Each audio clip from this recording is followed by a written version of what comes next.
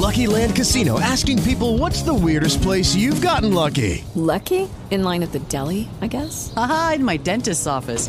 More than once, actually. Do I have to say? Yes, you do. In the car before my kids' PTA meeting. Really? Yes. Excuse me, what's the weirdest place you've gotten lucky? I never win and tell. Well, there you have it. You can get lucky anywhere, playing at LuckyLandSlots.com. Play for free right now. Are you feeling lucky? No purchase necessary. Void where prohibited by law. 18 plus. Terms and conditions apply. See website for details.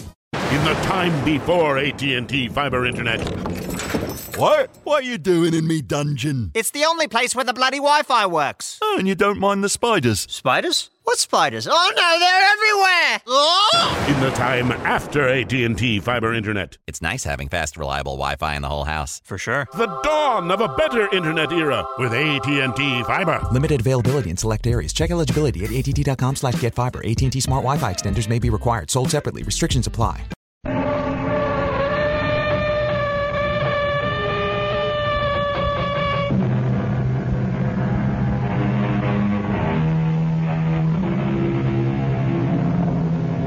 Come in.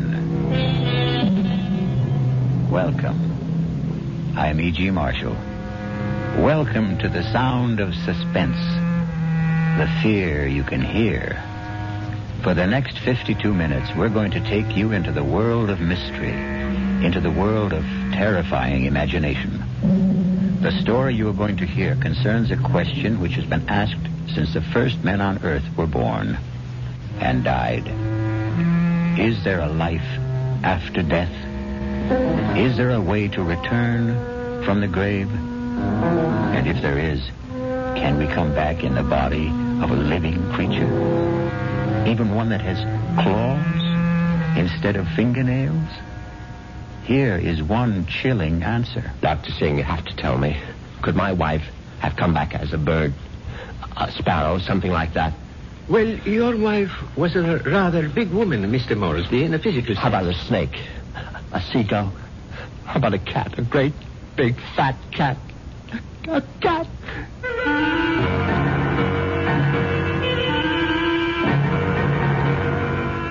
Our mystery drama, The Return of the Moresbys, was written especially for the Radio Mystery Theater by Henry Slessor and stars Patrick O'Neill. I'll be back shortly with Act One.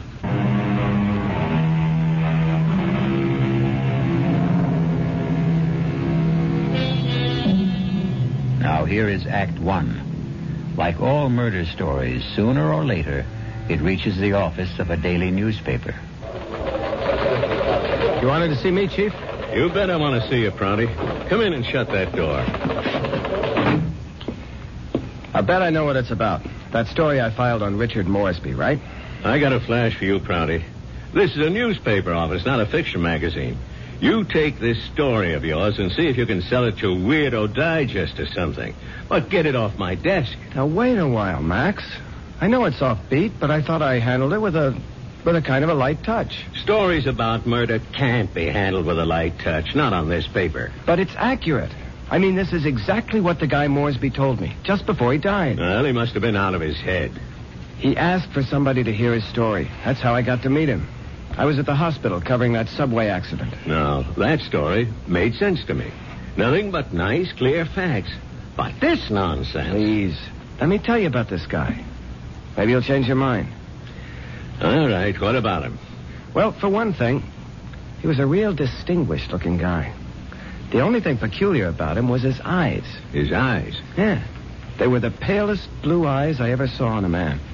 They weren't really blue at all. They're like silver. Big deal. So he had silver eyes. And when he started to tell me about himself, well, I just had to hear the whole story, Chief. Yes, I was born in London, but my family moved to the States when I was young. They didn't improve much on the climate when they did. We lived in Vermont. I don't think I was ever warm enough until the age of 24 when I moved to Southern California. I lived on beaches. A superb swimmer, a superior surfboarder, and a terrible bum. It was on the beach at Malibu that I met the woman who was to become my wife. Her name was Una. She was as pale as a gardenia with bones. Una had more bones than any other woman I've ever met. Lovely day, isn't it? I beg your pardon? I said it's a beautiful day. I don't think I've ever seen the ocean look prettier. Frankly, the Pacific always looked a little muddy to me. I wonder if that's what Balboa said when he first saw it. Well, he probably said, what a great place for surfing. Ah, I see you have a surfboard. Yes, as a matter of fact, I think I see a wave that I like. Will you excuse me? Oh, I wish I had the nerve to try it. Yeah, you really should. Well, bye now. Maybe I'll ask my chauffeur to teach me. I'm sorry. What did you say? Charles, my chauffeur. He's very good at sports. Come to think of it, that wave doesn't look so good after all. By the way, my name is Richard. Richard Moresby. How do you do? My name is Una.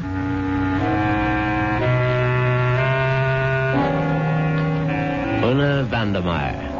That was her name. As soon as I realized that she was from the Vandermeyer family, she didn't seem half as bony as she did before. In fact, not only did I become accustomed to Una's appearance, I was even able to tolerate her inane conversation. Can't you just feel the mystery of the stars, Richard? Sometimes I feel their vibrations as if they're trying to communicate with me. Do you ever feel that? Well, sometimes, I suppose. I really think we must be one with the universe, don't you? I really believe there's just one great universal soul, and we're all part of it. Don't you think so, too? Yes, of course. Right on, as they say.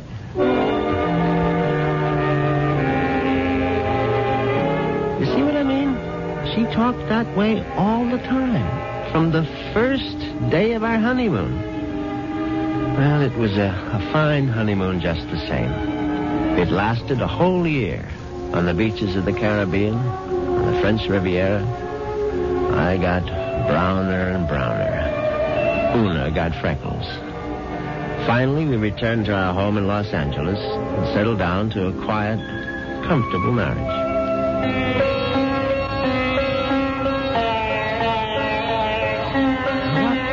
Earth is that you're playing? It's sitar music, darling. Oh, it's just so spiritual. What made you buy the record? No, Dr. Singh recommended it. Who? Dr. Singh, at the Temple of Metapsychosis, you know. The Temple of what? Metapsychosis. I told you about joining the temple last week. Oh, Richard, sometimes I think you don't listen to me.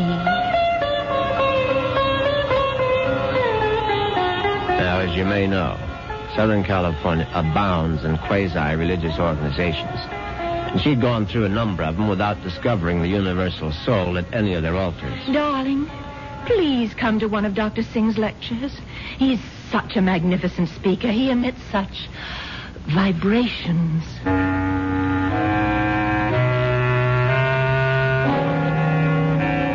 And I went. You see what an obliging husband I was? Actually, it turned out to be more interesting than I thought. The temple itself was unpretentious, and Dr. Singh was an impressive man. And when he spoke, I realized why his message had such appeal for Una, because he preached a doctrine that combined eternal life with a love of small animals. The soul is immortal. The soul cannot die. The soul, upon leaving the body, must make its passage elsewhere. There is a science called eschatology, which deals with the last four things: death, judgment, heaven, and hell. It is the most ancient of all sciences, and from its wisdom has come the inescapable certainty of the transmigration of souls. Yeah, I know it's a bit weird, but stay with it. And where does the soul go? According to the wise men of all generations past, the soul departs from the mouth of the dying.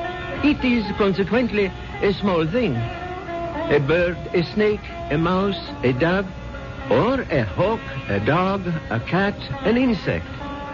For these small creations of God are empty vessels placed upon earth for only one purpose: to house the departing souls of humanity, so that they need not wander forever in a trackless eternity. Yeah, it's pure rot, of course. But that's what the man said, and Una sat there and believed every single word. Oh, wasn't he marvelous, Richard? Isn't it wonderful that the soul never dies, that we can all come back as little animals. I'm not sure I want to come back as an animal. But you'd still be you, Richard. Oh, don't you see? Well, by the way, what was that envelope you handed Dr. Singh after the meeting? The envelope? Oh, that was my donation, of course. Your donation to the temple? Yes, to support the work of Dr. Singh, to open other temples around the world. Well, how much money was in the envelope? Now, what does it matter, Richard? I'm just curious. $2,000. Una, you go to that temple once a week. Do you always give that kind of donation? Oh, it's all in a very good cause, Richard. Well, in an equally good cause, that of finding out exactly how much of my wife's money was supporting this nonsense, I sneaked a look at Una's checkbook. The answer astonished me. Not only had my wife put more than $30,000 into Dr. Singh's collection plate, she had also donated some $20,000 more to various institutions for the care and feeding of cats, dogs, and birds. It was so kind of you to honor us with a visit, Dr. Singh. I know how terribly busy you are. On the contrary, you were kind to invite me to your lovely home. Oh. Now tell me, Dr. Singh, what determines the kind of animal one becomes when the soul escapes after death? Mrs. Moresby, that is a question which has baffled wise men for countless generations. But isn't it possible to do, well, research? Yes, Mrs. Moresby. I don't doubt that we could find the answer to such great questions if only we had the proper resources. But, unfortunately, that would require money. A great deal more money than the movement has at present. Well, it seems to me you don't do badly.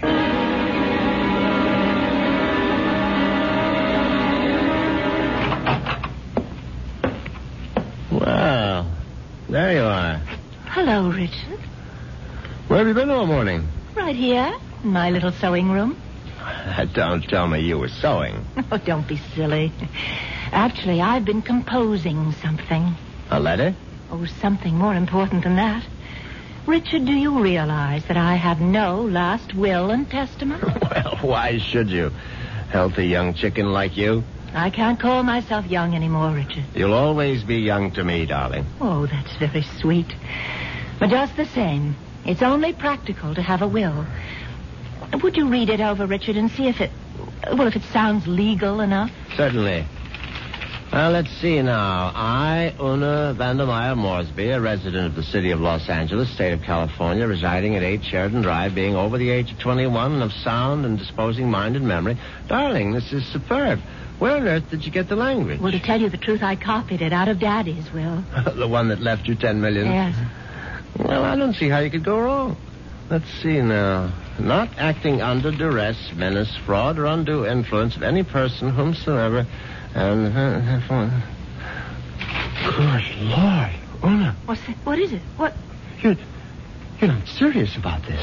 Oh, about making a will? Well, of course I am. I mean, this bequest to the temple of mumbo jumbo. What's wrong with it? Now, listen, darling. I told you how important Dr. Singh's work is, but it requires money to carry it on.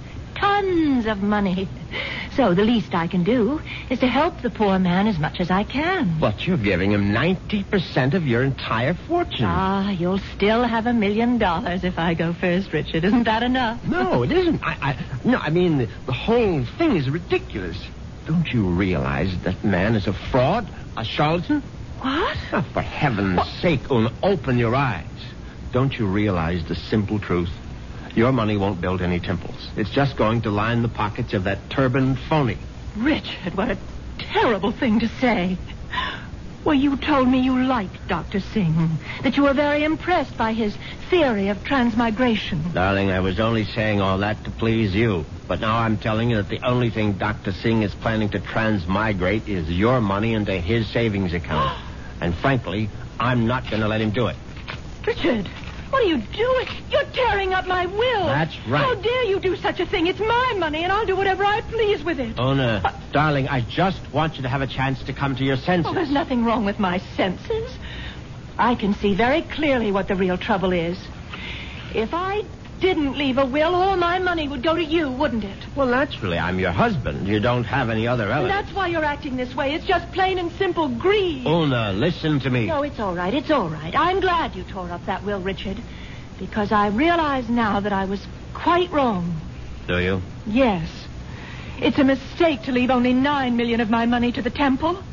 I'm going to leave all of it to Dr. Singh. When Una actually drafted that incredible document and called our attorney for a Monday morning appointment, I realized that I had to do something very drastic before the weekend was over. I had to kill my poor, misguided wife.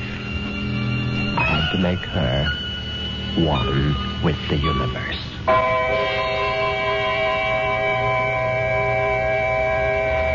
It's obvious that Mr. Moresby is going to be a very reluctant murderer. The question is, will his reluctance get in the way of his efficiency? We'll get the details when we return shortly with Act 2.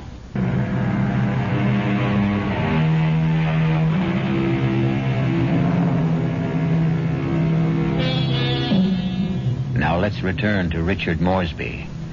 In order to find him, we'll have to search the highway, for Richard has taken his white Jaguar out for a spin. But there he is now. On Saturday morning, I took a little spin in my XKL and did some thinking on the open road. I didn't want to kill poor Una, of course. The whole idea was repellent. But on the other hand, the thought of Dr. Singh spending the fortune that was rightfully mine was even more abhorrent. However, I decided I would make one more stab at a reconciliation. Darling, may I come in? It's your living room, too. It doesn't feel like it. Matter of fact, I've felt like a stranger in this house for the past 2 days. I suppose that's my fault. Well, you haven't been exactly cordial, have you? I've hardly been home, Richard. I spent all day yesterday at the temple and all morning at the pet rest kennels. And how are all the little souls doing? You just won't stop being irreverent, will you? It's been my money all along, hasn't it, Richard? From the very beginning, you were attracted to my money. Well, now, darling, if you thought that, you would never have married me. I didn't want to believe it. I don't want to believe it now. Well, now, how can I prove to you that you're mistaken? Richard, do you really want to prove it? Of course, I'll do anything you say. All right. Now, I know exactly what you can do. You can let me leave my money to Dr. Singh and the temple. The whole $10 million? Yes, because that's the only way I'll know that it's me you love.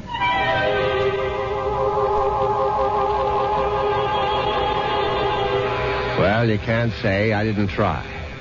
But Una's decision now left me with absolutely no alternative. I was still deeply unhappy about the necessity of taking her life. However, fate was kind to me that very afternoon. Now you're sure that you want me to continue reading, Richard? Of course, darling. Well, I'm sort of embarrassed about this part. It's a paper that I wrote myself.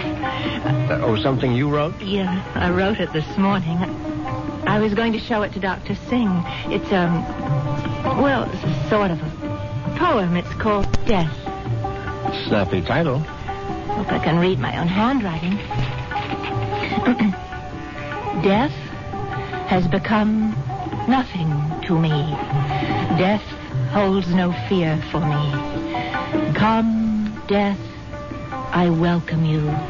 Lead me to the woods, the waters, the air above the earth. Come, take me, death. Your touch is kind. Richard? Oh, Richard, why do you look like that? Is it really that terrible? Oh, terrible. Oh, no, my darling, it's beautiful. Do you mean it? You must give it to me, Una. I must have it. You like it that much? Yes, I certainly do. Oh, well, I'll type it up for you, Richard. No, I must have the original. Now, just the way you wrote it. Oh, darling, I'm so flattered. What will you do with it? Oh, I'm going to put it in a frame, of course. And I know just where I'm going to hang it.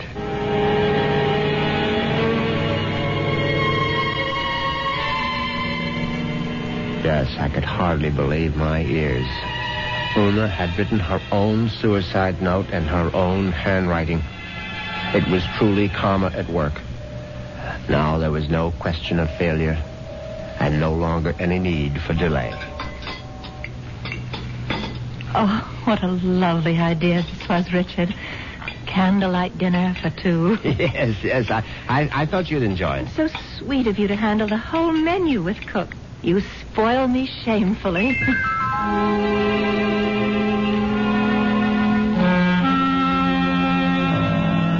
And that night, I spoiled her just a bit more by bringing hot cocoa to her in bed. Oh, Richard, you shouldn't have bothered. But I know how you like your hot cocoa before retiring, Una. You can't get to sleep without it. Nova Parker could have brought it to me. Oh, no, this is something I had to do myself. No, drink it down now. Yes. I'm drinking it. Does it taste all right? Oh, it tastes just fine.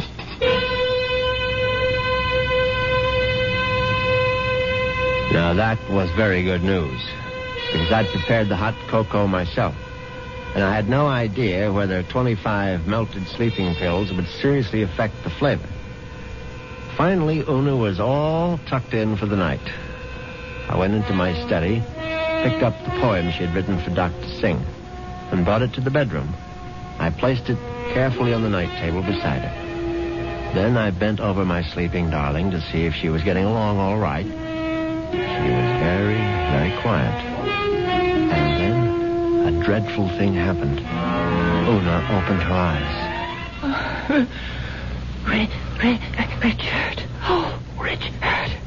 Hush, darling. Now go back to sleep. Richard, I'm sick. No, my love. No, you're only sleepy. Cocoa tasted so strange. I didn't want to upset you, Richard, but I'm sick. No, you'll feel much better in the morning, Una. I promise you. Tomorrow morning, you'll be one with the universe. Richard, that paper. What paper, darling? My poem. My poem for Dr. Singh. What's it doing? I was just reading it over, darling. That's all. And bottle of my sleeping pills. Oh, it's empty. The bottle is empty. Oh, Richard. What have you done? Nothing, darling. Nothing. Now, just go to sleep. Cocoa. You put sleeping pills in it. All of them. Don't try to get up, Una. Please. Now, don't. Trying to kill me. You're trying to murder. No, for heaven's sake, Una. Now, stop saying things like that. Do you want the servants to hear? Help somebody. Help. Now, come on. Lie down. Lie down, Una, for heaven's sake. Come on, now. Lie down. Lie down. There. That's better. You won't get away with it. You won't get away with it, Richard. I promise you.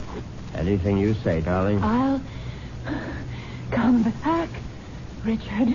You know I'll be back. Yes, of course. Just welcome death, Una.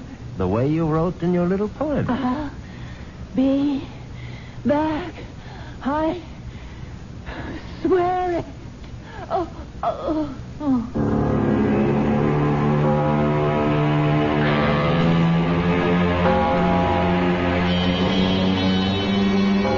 The funeral was held 2 days later. It was a magnificent occasion, of course.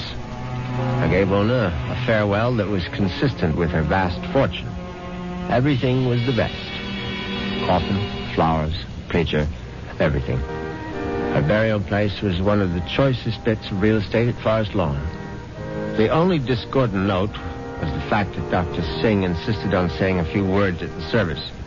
They were familiar words, but frankly, they gave me a slight bit of a chill. The body of Una Moresby is dead, but her soul lives on. The soul cannot die. The soul is immortal. It has left the earthly remains of this woman and has sought the body of a small living thing. There it will abide until the Almighty is ready to choose its next home.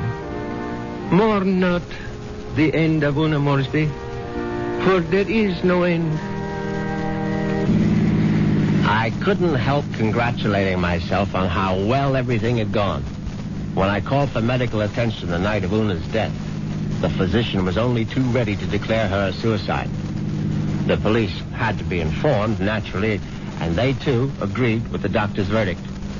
Una had died by her own hand, and she had died without a will. There was simply no question that the matter would be probated in my favor. Suddenly I realized I was not only rich, but a rich widower. What vistas opened for me? The devil. Look out, you stupid mongrel! Dog trying to get run over. I admit I was shaken up by it. I mean, it was sort of a coincidence, you know? Right after the funeral and all that.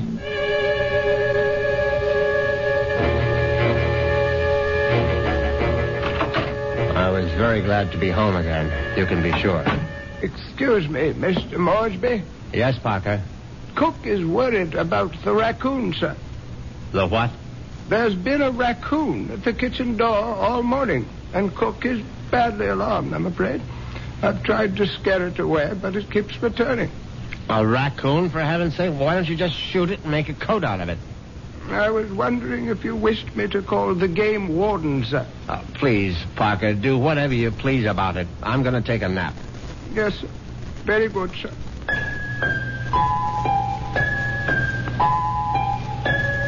I went upstairs at once, undressed, and got into bed. It was a warm day, and yet I found myself cold. I got out the electric blanket and soon felt very cozy indeed. In fact, I felt so much better that I made a phone call.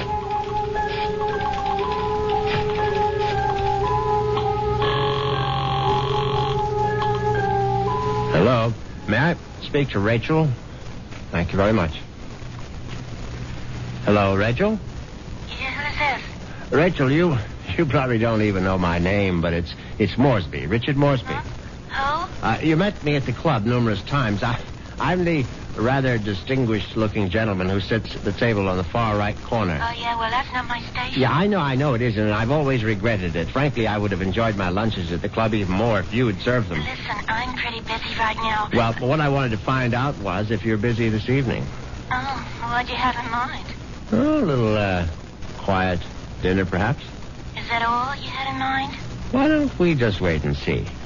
I can pick you up outside the club whenever you're free. Yeah, how do I know it's you? I mean, I'm still not sure which gentleman you are. I'll be sitting in an XKL Jaguar. Do you think you'll recognize it? A Jag? I get off at 6:30. See you then.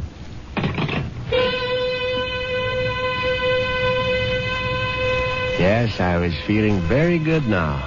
Very good indeed. I would have drifted off into a pleasant sleep except for one thing. For a moment I thought a bomb had gone off in the room. Then I realized it was nothing more than a bird. A foolish sparrow had dived in headfirst into the plate glass window of the bedroom and now lay stunned on the carpet. I looked at the thing's fluttering little heart, and suddenly I was struck by a terrifying palpitation of my own. The dog, the raccoon, the bird. Good Lord. Could one of them have been Una?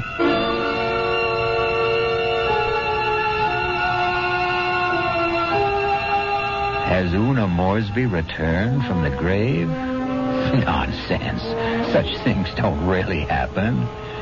But perhaps we should reserve judgment until I return shortly with Act 3.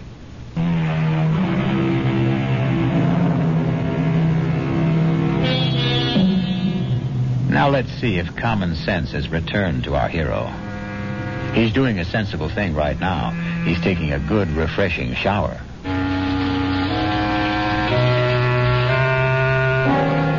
By the time evening came, I was feeling better. All my peculiar notions about Una's animal reincarnation seemed ludicrous as I stood in front of the shaving mirror. I thought about the delicious young woman that was waiting for me at the club. I'd admired Rachel's way with a tray for months, but ever faithful to my wife, I hadn't done more than gaze from afar. But now, things were going to be different. Yes, who is it? It's Parker, sir. Yes, come in, Parker. It's all right. Excuse me, sir. A bit of emergency in the kitchen. Well, what is it? A snake, sir. A what? Cook insists that there's a snake curled up in the telephone wire. Oh, that's ridiculous, Parker. Cook says it's there, Mr. Moresby. They do get into the house sometimes. Well, tell Cook she's seeing things. Tell her to stop nipping at the cooking sherry, and she'll soon stop seeing snakes. Yes, sir. What was that? I would guess it was Cook, sir. Oh, for heaven's sake, go down and see to it, Parker. I'll try, sir. But I'm not very good with snakes, sir. Well, what do you think I am, an expert?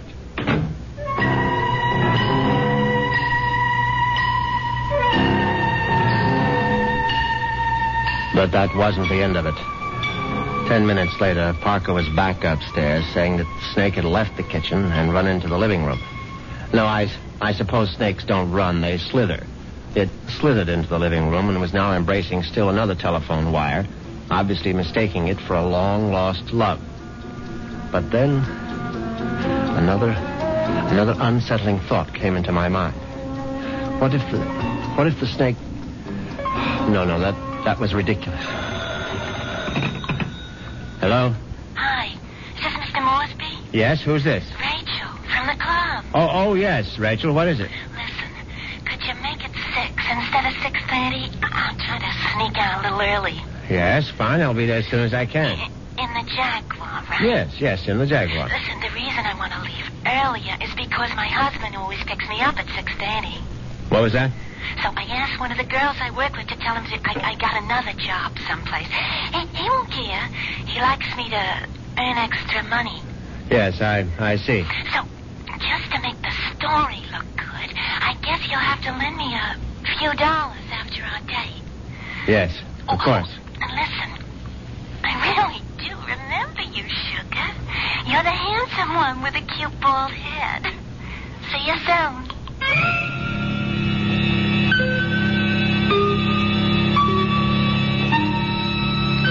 As it happens, I have a very full head of hair. But distressing as Rachel's telephone call was, an even more disturbing thought intruded. The snake was in the telephone wire. What if the snake had been trying to listen in on the extension phone?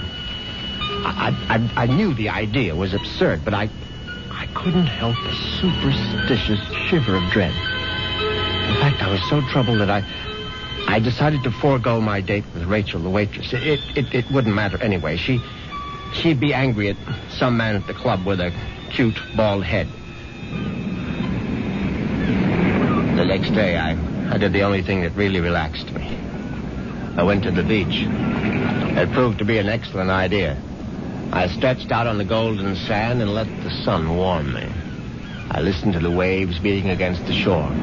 I listened to the haunting cries of seagulls circling overhead. Suddenly I was aware that the gulls which had been hovering over the water were now hovering over me. Now, instead of their cries being sad and plaintive, now they seemed menacing. I stood up hastily, but the gulls seemed to be increasing in number. I saw their sharp, pointed beaks, their raking claws. They were predators, of course. How many times had I seen them swoop into a dive and snatch up some poor fish out of the sea? And there was one seagull in particular. Its beady eyes seemed to be staring at me. No, it was my imagination, of course. I wasn't a fish. I was a man, but just the same, I found myself running down the beach. Running for dear life. And that's when I knew it was time to see a doctor.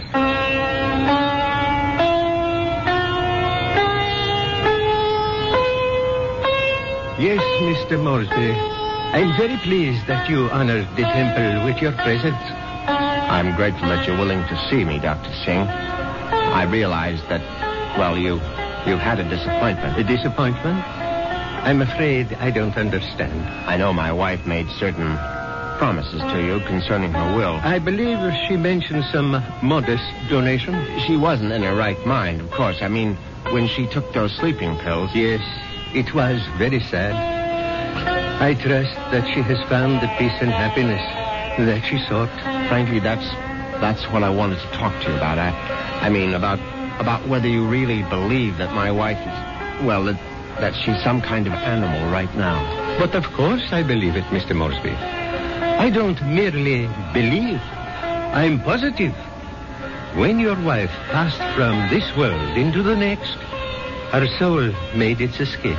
Yes, I know how it goes, but what I'd really like your opinion about is what sort of animal do you think she might be now?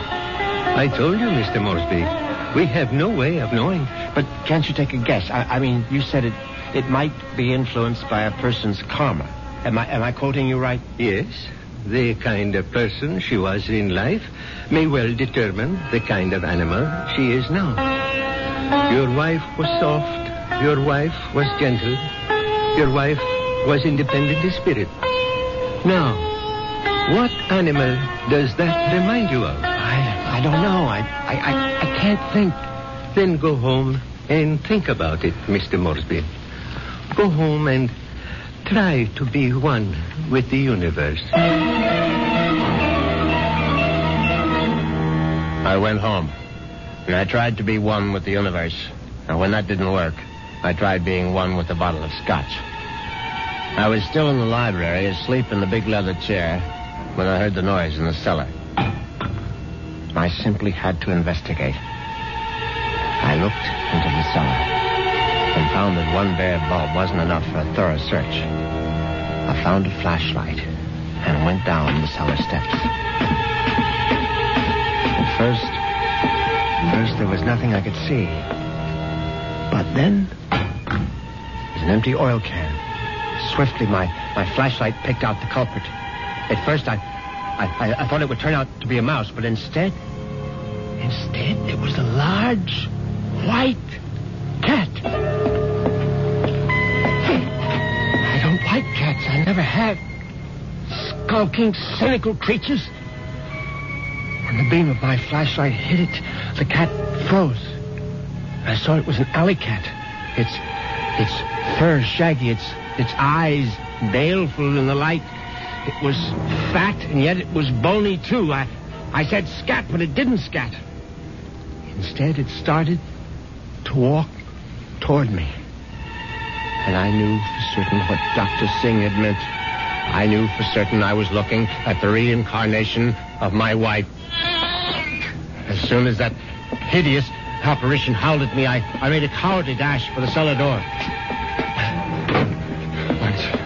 Once I was on the other side, I remembered the hunting rifle that Una had given me for Christmas. It stood unused in an upstairs closet. I found it. I loaded it and brought it back to the cellar. I hadn't fired a rifle since boyhood. I stood on the top of the stairs with my flashlight picked out the ghostly white form of the cat. I put down the light, raised the weapon, and squeezed the trigger.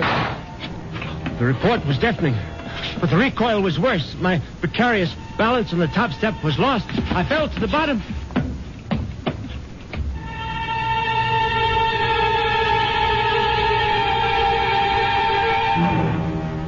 I tried to get up again, but the pain in my right leg was agonizing. I found out later that it was broken.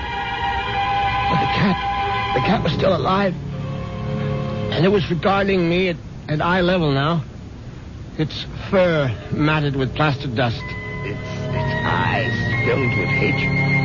I tried to crawl toward my fallen rifle. Just as I saw the creature advancing toward me, I screamed, "Una!" Oh, my hand was on the rifle now, grasping it. Too quickly in my panic, my fingers touched the trigger, the rifle went off again.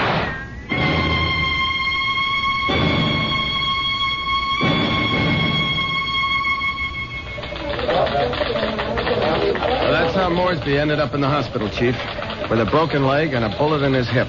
And then he died. But I think he was telling the truth. You could see it in his eyes. His silver eyes, right? Yeah, his silver eyes. And you really believe that the guy's wife came back as a cat to get her revenge? What does it matter? It's still a good story. Sorry, Prouty, I can't okay it. Well, what if I got more details? What if I talked to this Dr. Singh? If I went to the Moresby cellar and found that cat? And what would you do then? Ask her if she's Mrs. Moresby? I still think it's worth a try, Chief. I'll tell you what, Prouty. What are you doing for lunch? I hadn't thought about it. Well, think about buying my lunch. You? There's a pretty good restaurant right around the corner where the Moresbys live. Now, we can get a bite there and then check out that cellar.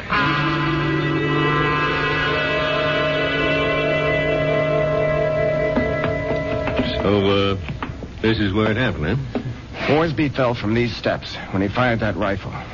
Hey, you can still see the plaster dust where the bullet hit. Yeah, I see it. But I don't see any white cat. It might be hiding someplace. Or it might be a figment of his imagination. Maybe so.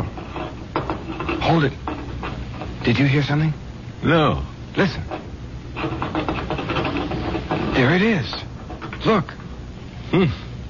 It's a cat, all right. And it looks like it just found its supper. Oh, that mouse is still alive. Yeah, but not for long. Look at it squirm. He's eating it. Yep. And there goes your mouse. Oh, my God. What's the matter, Prouty? Never see a cat eat a mouse before? Chief, did you see that mouse? Sure I saw it. But didn't you notice something? Like what? Its eyes. Chief, did you ever see a mouse with eyes like that? They were so pale blue, they were almost silver.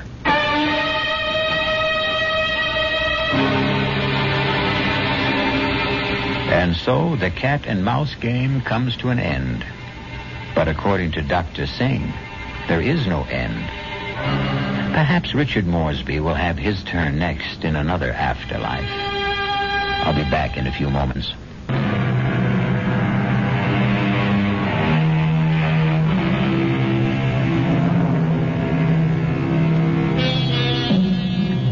Do you believe in reincarnation? Do you believe the dead return? We have to believe it, because here we are, the reincarnation of radio drama. We hope you'll keep us alive by listening again to the Radio Mystery Theater.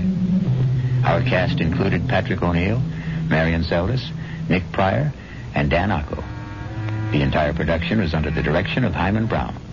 Hello, it is Ryan, and I was on a flight the other day playing one of my favorite social spin slot games on ChumbaCasino.com. I looked over at the person sitting next to me, and you know what they were doing? They were also playing Chumba Casino. Coincidence? I think not. Everybody's loving having fun with it. Chumba Casino is home to hundreds of casino-style games that you can play for free anytime, anywhere, even at 30,000 feet. So sign up now at ChumbaCasino.com to claim your free welcome bonus. That's ChumbaCasino.com and live the Chumba life. No purchase necessary. VGW. Void where prohibited by law. See terms and conditions. 18+.